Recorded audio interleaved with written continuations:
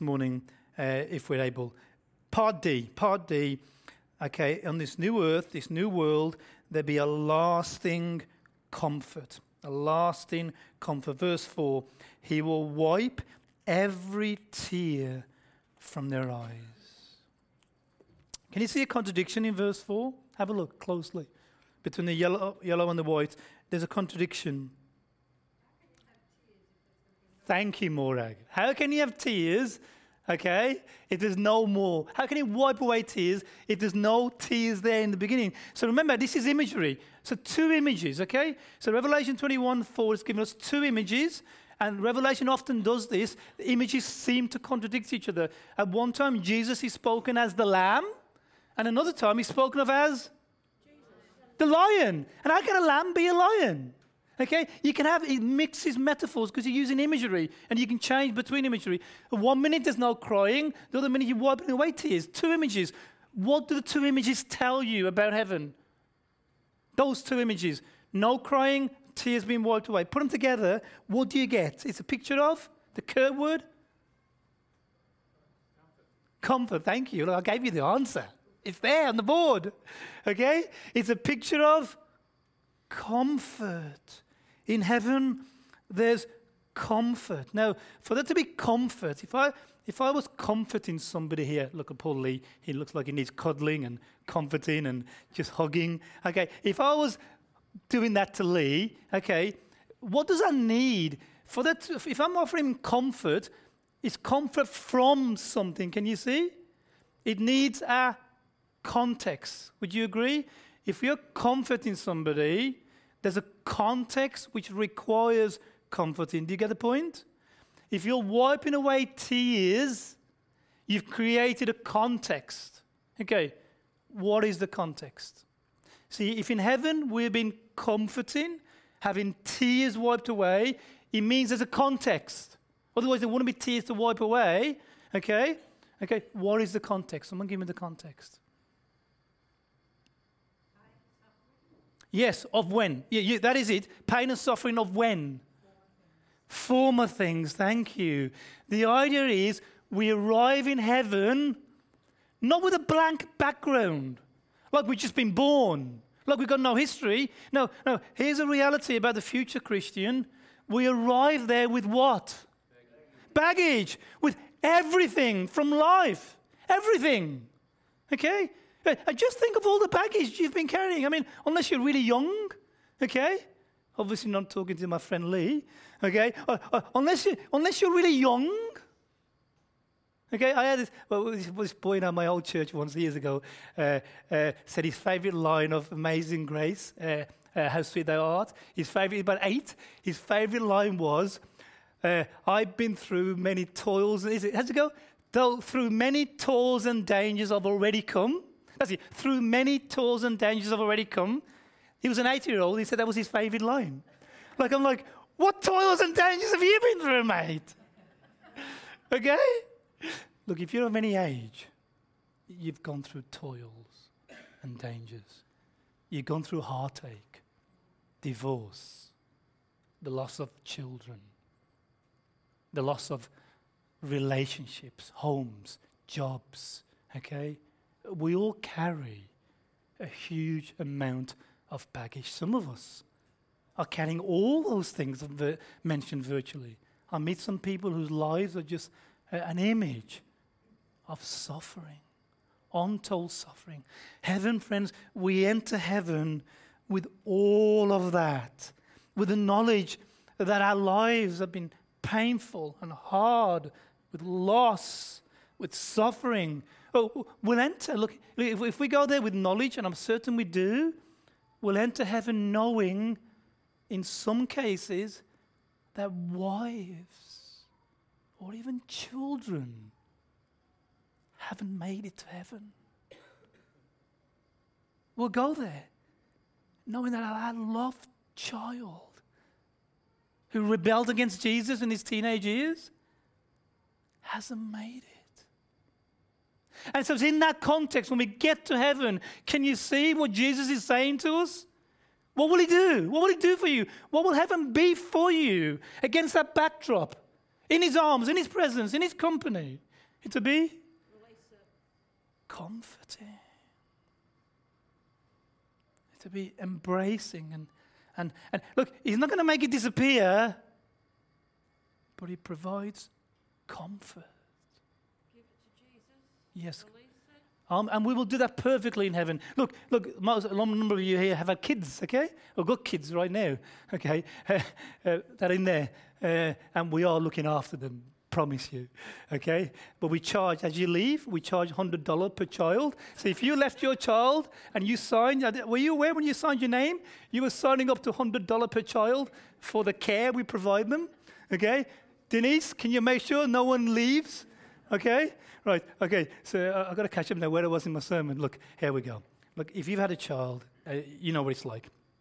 A young child comes home from school. I think we'll have a picture there. A young child comes home from school. Your little daughter, she's bawling her eyes out. You embrace her. You pick her up. You embrace her. And you ask, don't you, what's the matter? Okay? And she manages to get out, Liz. I'm thinking of you. Liz, she's been bullying me again. Okay? And look, so what do you do? What do you do? What do you say to your child at that moment? Someone tell me. I mean, your parents, what do you say? Don't worry. Why? Because it will change. Yeah, and because you're now where? Yeah, you're now at home. And Liz can't get you anymore now. Can you see? And eventually the child, you put them down, don't you? And you wipe the tears away, and they're safe. Liz can't get into this house, okay? It's way away. And so they are comforted. When we get to heaven, Jesus comforts us with his words, and because we're now in an environment where Liz can't get you. Do you see the point? There's no devil there. There's no evil there. There's no bullies there. There's no loss there. We're going to look at all that in a minute. But there's comfort because you're in a place where nobody can get you anymore. You're in Jesus' arms. Lasting comfort. He'll wipe every tear from their eyes. Christian, one day we will finally find comfort. I often wonder, and we can't be sure, but let me ask you this question. What is, as a Christian particularly, what is the one aspect of our suffering that particularly deepens suffering? You're a Christian, you're under grace suffering. What's one of the things that particularly aggravates our suffering? The loneliness in suffering, that's certainly one, thank you. Some more. Loneliness. I'm thinking of one definitive one that as a Christian, different to non-Christians perhaps, that aggravates you. The same, my husband passing away. There's that it does. What's the one thing as a Christian that you may be wondering about your suffering? Why? Why, God? I serve, I sing, I do IT, I preach, I hoover, I clean the toilets. I don't do all those things. I'm just pretending. Okay, but the point is, can you see? What is one of the toughest things about our suffering? It's Jesus. Why? Why? We never get an answer. Rarely get an answer. I wonder if part of this comfort in heaven that we receive is the comfort of finally seeing what the madness has all been about. Finally getting an eternal perspective that we can't have now. Look, who here has seen that classic film, The Karate Kid? Okay. If you're as old as me, 21, okay? If you're as old as me, this would have been the film of your childhood, The Karate Kid. This is Mr. Miyagi, okay? Come on. And Daniel's son, okay? Okay, that's what Mr. Miyagi, I can't pronounce it myself, says here, okay? Okay, so look, Daniel has been beaten up by mates at school. He's new into the area. And one day, just when he's been beaten up, Mr. Miyagi, that's how you pronounce it there, Miyagi, comes to his rescue, does his kung fu fighting, the type that Jenny does, okay? On jingo, okay? That's what he tells me, Jenny, okay? And he saves her, right, saves him. And then he says, look, you've got to help me out, you've got to teach me some karate. You know, what if these guys beat me up again? And so he agrees, and he goes, come to my house in the morning. Daniel turns up, you know, thinking he's going to learn karate. And the first thing he's given is a little sanding pad. 2. And he goes, see the deck? Sand the deck like this. Sand on, sand off. Okay, no, that's it. It's together, like this. Graham's in the film recently. Okay, so he does it for the whole day. At the end of the day, he's scratching his head and thinking, what's going on here? Anyway, comes back the next day. He's bound to learn karate today. So now he's got to paint the fence. Puts a brush in his hand. Okay, paint the fence up, paint the fence down. Paint the fence up, paint the fence down. And again. And he's, what's going on here? This isn't karate. Comes back the next day. This time, he's got to wax the car. Okay? Wax on. You've got to see the film, okay? Wax off. Okay? Wax on.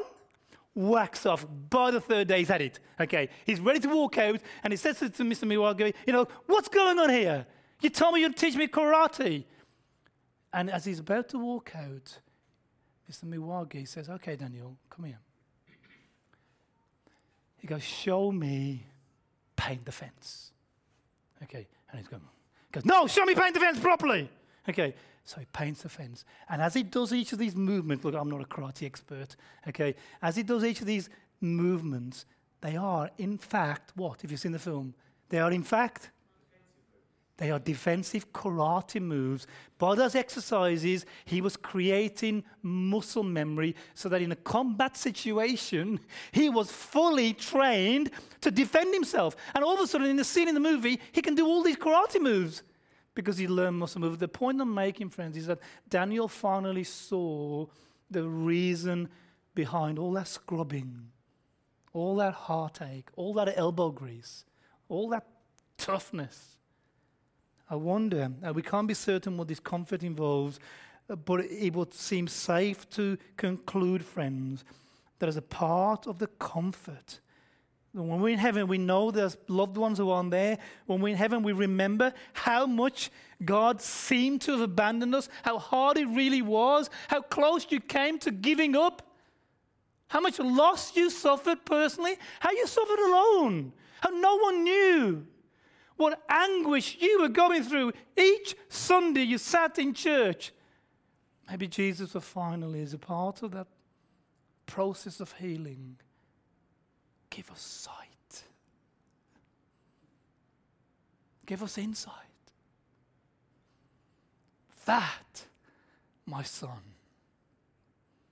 is what that was about. That's why. That's why. Now do you see? Now do you understand? That's what I was doing with you. There was no other way. It had to be that journey for you. In heaven, friends, in the new world, there'll be lasting comfort where pain is forever eradicated, a lasting comfort. Let's move on. The next quality, and really it's a spin-off now of this comforting. The next 2 points really are an elaboration of what this comfort may entail. So this next one is this. It's the death of death. Can you see what we're saying there? It's the death of death. Aristotle, one of the things you do in theology, you look at philosophy. At Bible college, I came across a number of philosophers. Aristotle, most of you would have heard his name. Okay, he went to the school of Socrates, another great philosopher. Aristotle, born in 383 BC, became the quintessential philosopher, if you like, made more contribution to a variety of sciences. Almost every science you can name. Look, let me just give you some. He made contribution to music, rhetoric, linguistics, politics, poetry, theatre, mathematics, zoology, biology, logics, ethics, physics. Almost every area discipline it is, he made contributions to, and particularly to Western philosophy. Aristotle. Where does he live now? Where can I find him? What's his address? Liz, what is his address? You can't tell me, can you? Because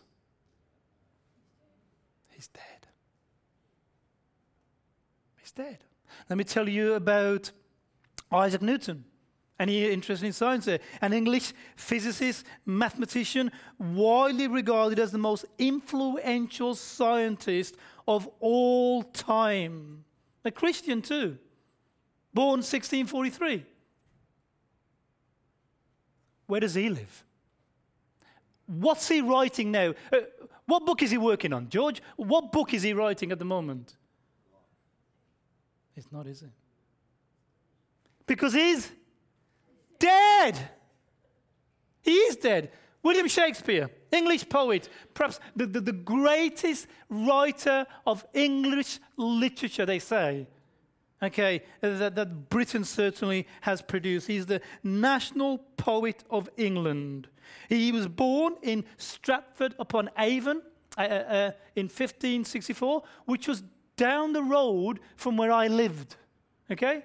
Naomi and I went to see him a few years ago. Thought I'd ask him to sign one of his books. Where was he? He's dead. What about Lincoln? Abraham Lincoln. You know of him? The bearded guy? Not Jingo. The original one, okay? Okay. Abraham Lincoln, right. One of the greatest, if not the greatest president of the United States of America, was absolutely pivotal in the Civil War and particularly in the abolition of slavery. Okay? Where's he governing now? He's dead too. Let me ask you, what is going on? Tell me what is going on. Why are they all dead? Seriously, has anybody ever stopped to think, what is going on? Why are they dying? Okay, let me give you one more illustration. I'll give you someone close to home. Let's look at a young person, because they're obviously going to be here. I'm going to tell you about Lisa, a friend of ours, Lisa Wareham. She's in, this is a picture in our last church. There's Lisa, a lovely lady married to our friend Nick. Okay, Lisa was born in 1980, I think. There's one of her kids, a twin, Aaron. Okay, great family. Came to a church, had great interest in the gospel. The last time I saw her, she was born in 1980. The last time I saw her was in 2015 in a hospital ward in Glenclwyd in North Wales. I was with the family when they turned off her life support machine. And the spectrogram went from a wave to a flat line as Lisa, just age 35, died. They remembered her 4th anniversary death just a couple of weeks ago. Someone tell me what on earth is happening to us. Well, that's our future because of sin. What is happening to us then? Yeah, so we're dying. Okay, why? Look, who here? Okay, I'm going to embarrass you now. Who here thinks death is natural? I say yes. Okay, yeah. Who here thinks death is natural?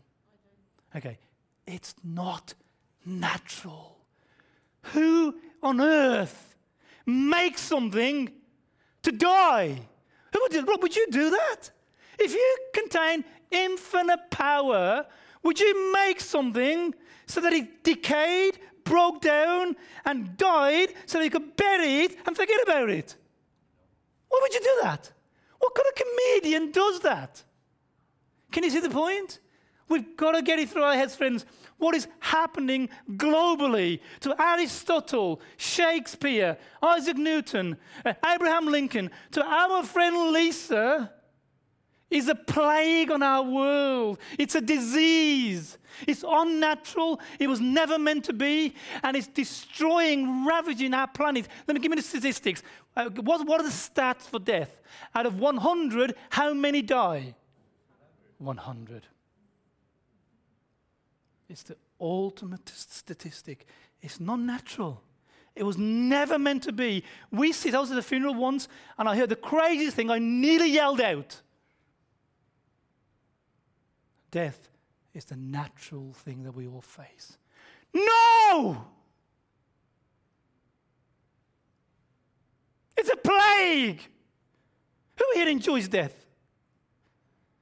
It's destroying God's creation.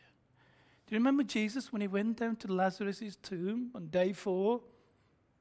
And in John 11, he says that when he stood by the tomb, he was moved. Do you know those verses in John? Someone tell me what that means from the Greek. Okay, look, sorry. Just have a guess. Someone tell me. What emotion? No. Oh, you think it's grief. Someone else have another guess. Have a guess. No. All those things are present, but that one word there in that moment has one specific emotion. Someone tell me. Have a guess. Anger! Why? Because what did Jesus see when he came to them? What did he see? He did. He saw Mary, Martha, the crowds. What did he saw and felt as God in human form, in human body, felt and witnessed what Satan had done to his world. And he said, when he said he was moved, he was angry at the destruction of death. Death is not natural. Here's this history. Genesis 3. Sarah read it for us earlier. Thank you, Sarah. It goes, as a result of Adam's fall, by the sweat of your brow you will eat your food until you return to the ground. For since from it you were taken, for dust you are, and to dust you will return. Death is a contaminant. It was introduced, not at creation. At what stage in creation was death introduced? On the fall, in the fall. It means before the fall, how long would Adam have lived? How long would his sons have lived? How long would you have lived, Sylvia, if it hadn't been for the fall? Forever. Okay, you're wondering how we would all manage to live on such a small planet. How would the universe have accommodated trillions of people by now? Because we weren't dying. Come on, Sylvia. How would the universe accommodated trillions upon trillions upon trillions of people? Why do you think there are trillions upon trillions upon trillions of planets? The universe is there for our habitation. Okay, so no, death was introduced. It was put into the system. It's a contaminant. And it destroys and corrupts and decays and ruins God's creation. It happened thousands of years ago. Let me ask you, what does the end look like? Look at verse 4 again. I think it's going to come up for us, verse 4. We started soon after our existence with death as the contaminant in our world. What happens to this contaminant in the new world? It's gone. Taken away. It's actually killed. It's the death of it. Who does it? How is... think about death and think about God. When he introduced something, when he introduced death into the world as a penal act on the sin of humanity, okay, once he'd done that, he couldn't just come along and say, okay, we'll be shot. Sorry. Stephanie, I'm going to get it back. We'll just get rid of that. Once God had introduced, look, you know what it's like. Hey, you introduce, let me give you an example. You got black tea, Okay, you guys make tea for each other. Okay, somebody says, I want black tea. But then when you give it to them, they say, no, I said I wanted white tea. And you know that's a black tea, yeah? Okay, so what do? You take the milk out of it. Yeah? No, yeah, because you can't. You can't take the milk out of it. It's impossible. Because what the milk does, it integrates with the milk, with the tea, at, I don't know if it's at atomic level. I suppose that could be too deep. What level? Molecular level, thank you. Okay? Right. When God introduced death into our world, at what level did it integrate into into life existence? At the core level. It can't just be, I'll just take it out now. And so what does God have to do to kill death? Sort of, Charles, but something much more drastic. It does eventually get to that, it does, but something even more. The trouble is, if you've got it there, even if you start again, okay, you're still there, Graham. Yes, there's something even before that. What does he have to do? Yes, how does he get rid of the curse, Michael? By Jesus. And what does Jesus do? Yeah, and before his resurrection, he dies. What he has to do, he has to come into the world himself. He has to, all our sins were done what to Jesus? What happened? He did what with all our sins? He bore our sins. He absorbed. He drew. He found out. He searched out every trace of death and took it upon himself and did what to it upon himself? He killed death in his own death. Can you see the wonder of it? It's the most imaginative, scientific, fictional film you can imagine if it was fiction. That he entered our world, extrapolated every last trace of it, took it upon himself, and killed death in his own death.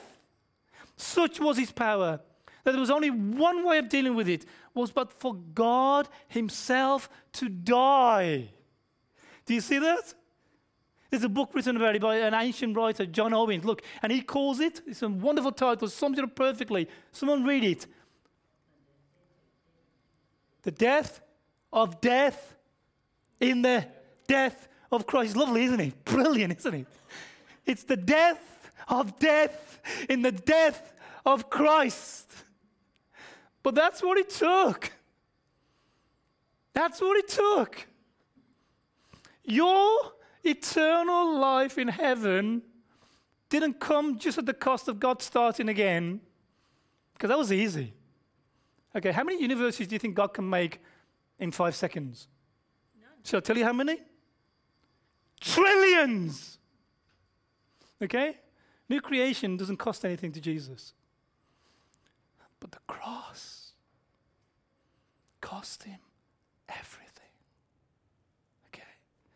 He paid for it. And so when verse 4 says that there will be no more death, we have to understand that's because Jesus killed death in his death. And so he can say to you, and he can say to me, he can say to whoever hears my word and believes him who sent me has eternal life and will not be condemned. He has crossed over from death to life. Friends, death, for those who believe and love Jesus, is now, because of Jesus' death, a mere portal, a mere doorway, a mere entrance to an existence where there is no more death. In 1 Corinthians 15, Paul sums it up like this. He says, when we're finally resurrected, when we finally get our bodies, we're united to it, and we land up on this planet, it's then that we will finally sing this song, it seems, in revelry. Death has been swallowed up in victory. Where, O death, is your victory? Where, O death, is your sting? Where is it? Where's death's victory in the new world? It's God. Finally, here's the proper use of the word natural. in the new world, we will finally live a natural life. Do you get the point? That's the natural life you were made for. You were not made to age and to decay and to die and to be buried. Death, the death of death. And then finally, let me move on to my final point.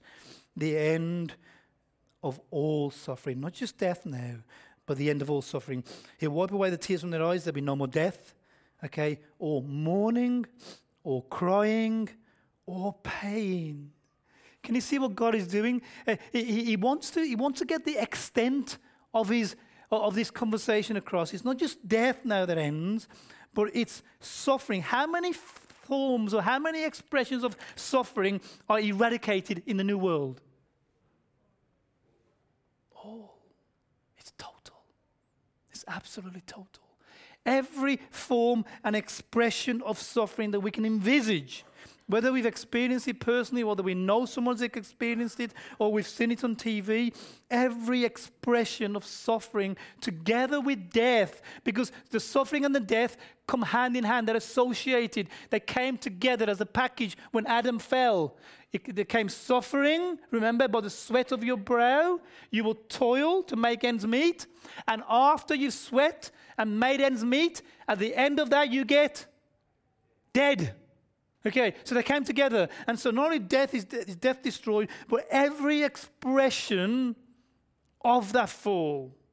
Look, here's some stats for you. Not to depress you, but here's the reality. Do you know that there are over 10,000 diseases destroying lives in our world? 10,000. 40% of all humans get cancer. Stephanie's mum. 40% of all humans get cancer. Worldwide, there are of the marriages that take place worldwide, 50% of them end in divorce. And the couples might find a new partner and find happiness, but they destroyed the lives of those children forever. 50% of all marriages break up. 1.3 billion people in 104 developing countries are facing right now, was I have food beyond that I could eat in a year in my house. Okay? 1.3 billion people across 104 developing countries are suffering such extreme poverty that they have to survive as a family on less than $1 a day. Despite social media that's supposed to have connected billions of people across the globe, what is now an epidemic across the world as a consequence of social media? Loneliness. We're the loneliest generation of people since the beginning of time. Crime? Global.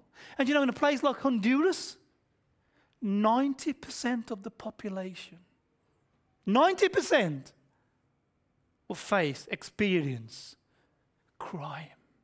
90% of the population. And there have been more than 40 active wars around our world over the last couple of years. Afghanistan, Syria, Yemen. I know, particularly in Australia. I've noticed something about the news here. It's mainly about Australia. But look, if you ever listen to global news, there are wars, countless wars. When people are losing houses and other property and loved ones across our globe, look, we're suffering in a way that no one can quantify. In fact, look, there's some of the ones you can quantify, but let me tell you about disappointment. You can't quantify. There aren't any stats for disappointment. How about being sidelined or being bullied? Struggling to find stats on that. How about just unhappiness? What percentage of the world do you think is unhappy? Just suffering. Depression. Australia comes second on that list. Here's the point, that if it's not one form, then it's another. We face suffering after suffering after suffering. And here's the reality. Jesus says it'll be like that. I know, look, I call it, I label it an over-realized eschatology. When you think that if you're a good enough Christian, your life will be wonderful, you're living in cuckoo land, mate. The most godliest, I can show you the most godliest Christians that have lived, okay? And you read about their lives. They suffered more than any other. Would you agree with me that the Apostle Paul was perhaps the greatest Christian ever to have lived? Would you agree? Remember what Jesus said to him?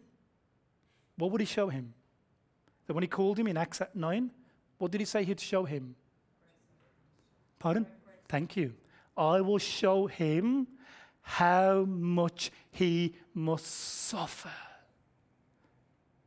You see, they're going hand in hand. So Jesus says, I've told you these things so that in me you may have peace in this trouble. Look, if you're living a crazy life when you're trying to get to utopia, that real holy spiritual state, when your life is wonderful and perfect, you're a fool.